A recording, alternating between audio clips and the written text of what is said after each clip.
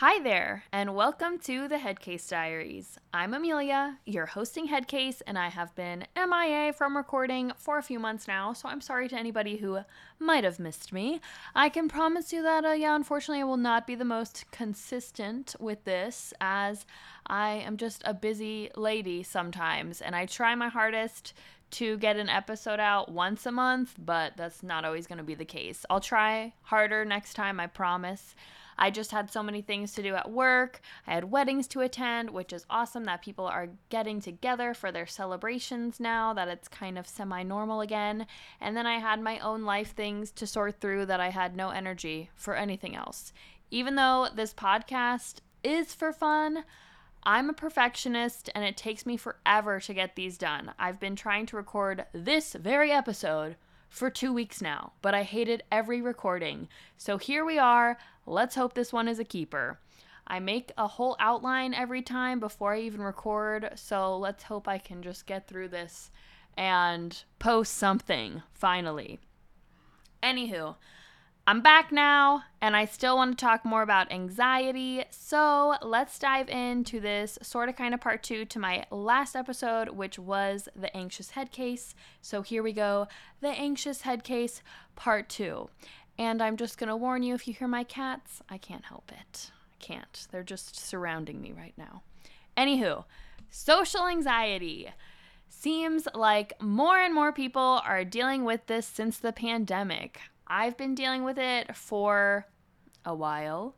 So let me give you a big tip. It's okay. All right, listen.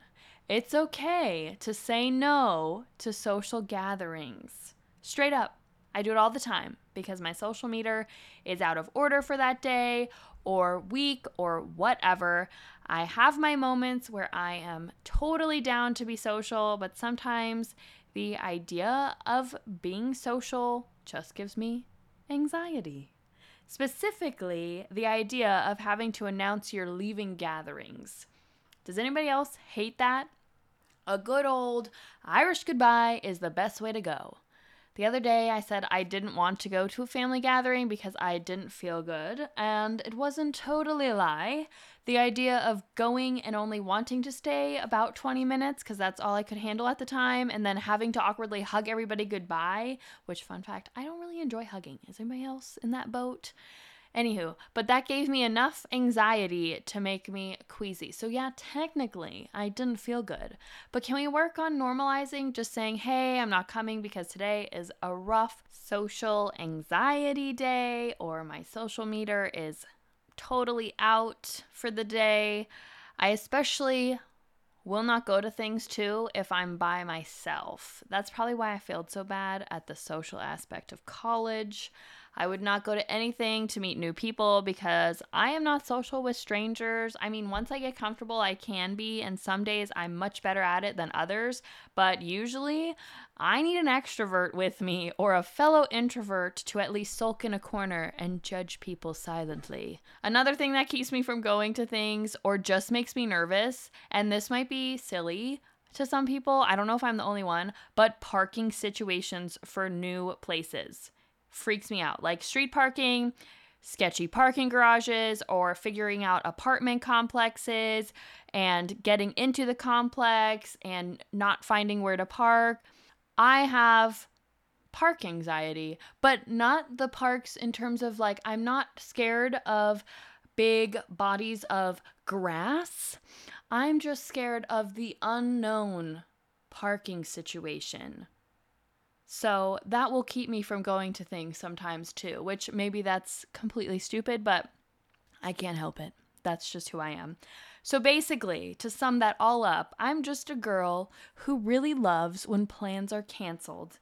I can stay home and read my guilty pleasure books or play the Switch like my introvert heart desires.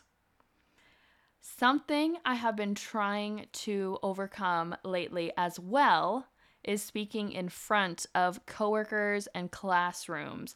If you didn't know, I'm a school social worker, so I do this a lot.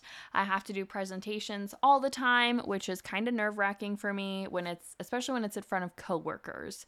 But I've definitely gotten better over the years. I just remind myself to breathe and go slow because I try to rush through things so fast and I need that reminder to slow myself down. I love talking to a classroom full of students. I think it's so fun, but presenting at staff meetings still makes me hella nervous. Maybe that will change, but I'm not sure. We'll see. The more prepared I am with that stuff, though, the better I feel about it. So, to those students out there, if you have projects that you're nervous about presenting, just rehearse, rehearse, rehearse. You'll feel more comfortable and confident once you get up there to present. Deep breaths, rehearse, focus, slow down because you're always going way faster than you think you are.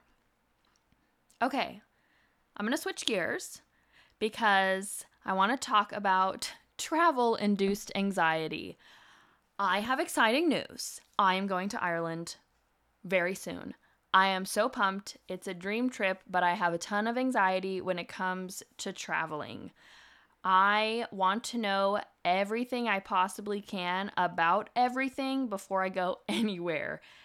And I've never been abroad. I've not been that many places in the US to begin with. So I'm very nervous about connecting flights, about new airports, about driving on the other side of the road.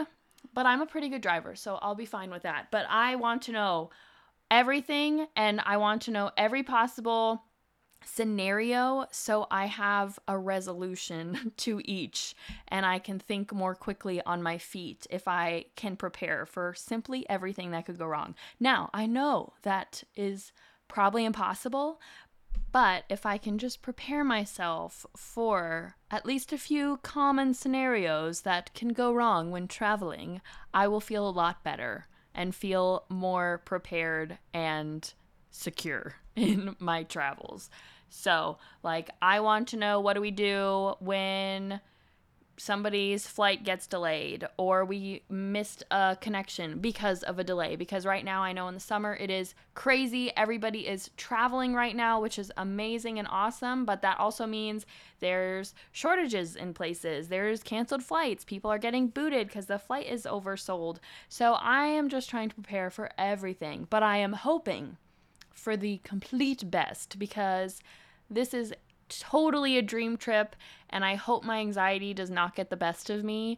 I'm going to do everything in my power to keep it at bay, and I'm hoping once I get there, I'll be fine. I think the flights are what I'm having the most anxiety about because if we miss our flight to Dublin because our one flight is late or something, I will be crushed. Because that's like a whole day wasted since it takes so long to get there. But everybody, send me positive vibes and positive thoughts that everything will go smoothly and we'll have a ton of fun. I'm also hoping that we don't catch anything while we're there, because COVID is still around. So let's also just pray for me. Pray for me, please. Anywho, that is all I really have for you guys for now. I hope to do at least one more episode before I go to Ireland, or at least one after I get back. For sure, I'm going to do one after I get back so I can tell you guys all about it, even though I don't know if you want to know, but I'm going to tell you anyway. All right, so that is all I have for you guys. Sorry for the short episode and one that didn't have too much information or body to it, but I figured I've been gone for so long, I was just going to try to do a little short, fun one and get it posted. So I'm going to try not to let my perfectionism get the best of me and get something posted and uploaded, and that will be that. And then I will try to get a new episode out again. All right, until next time, Headcase, and please follow us on Instagram at the Headcase Diaries and leave a nice review as I am fragile. Okay, bye now.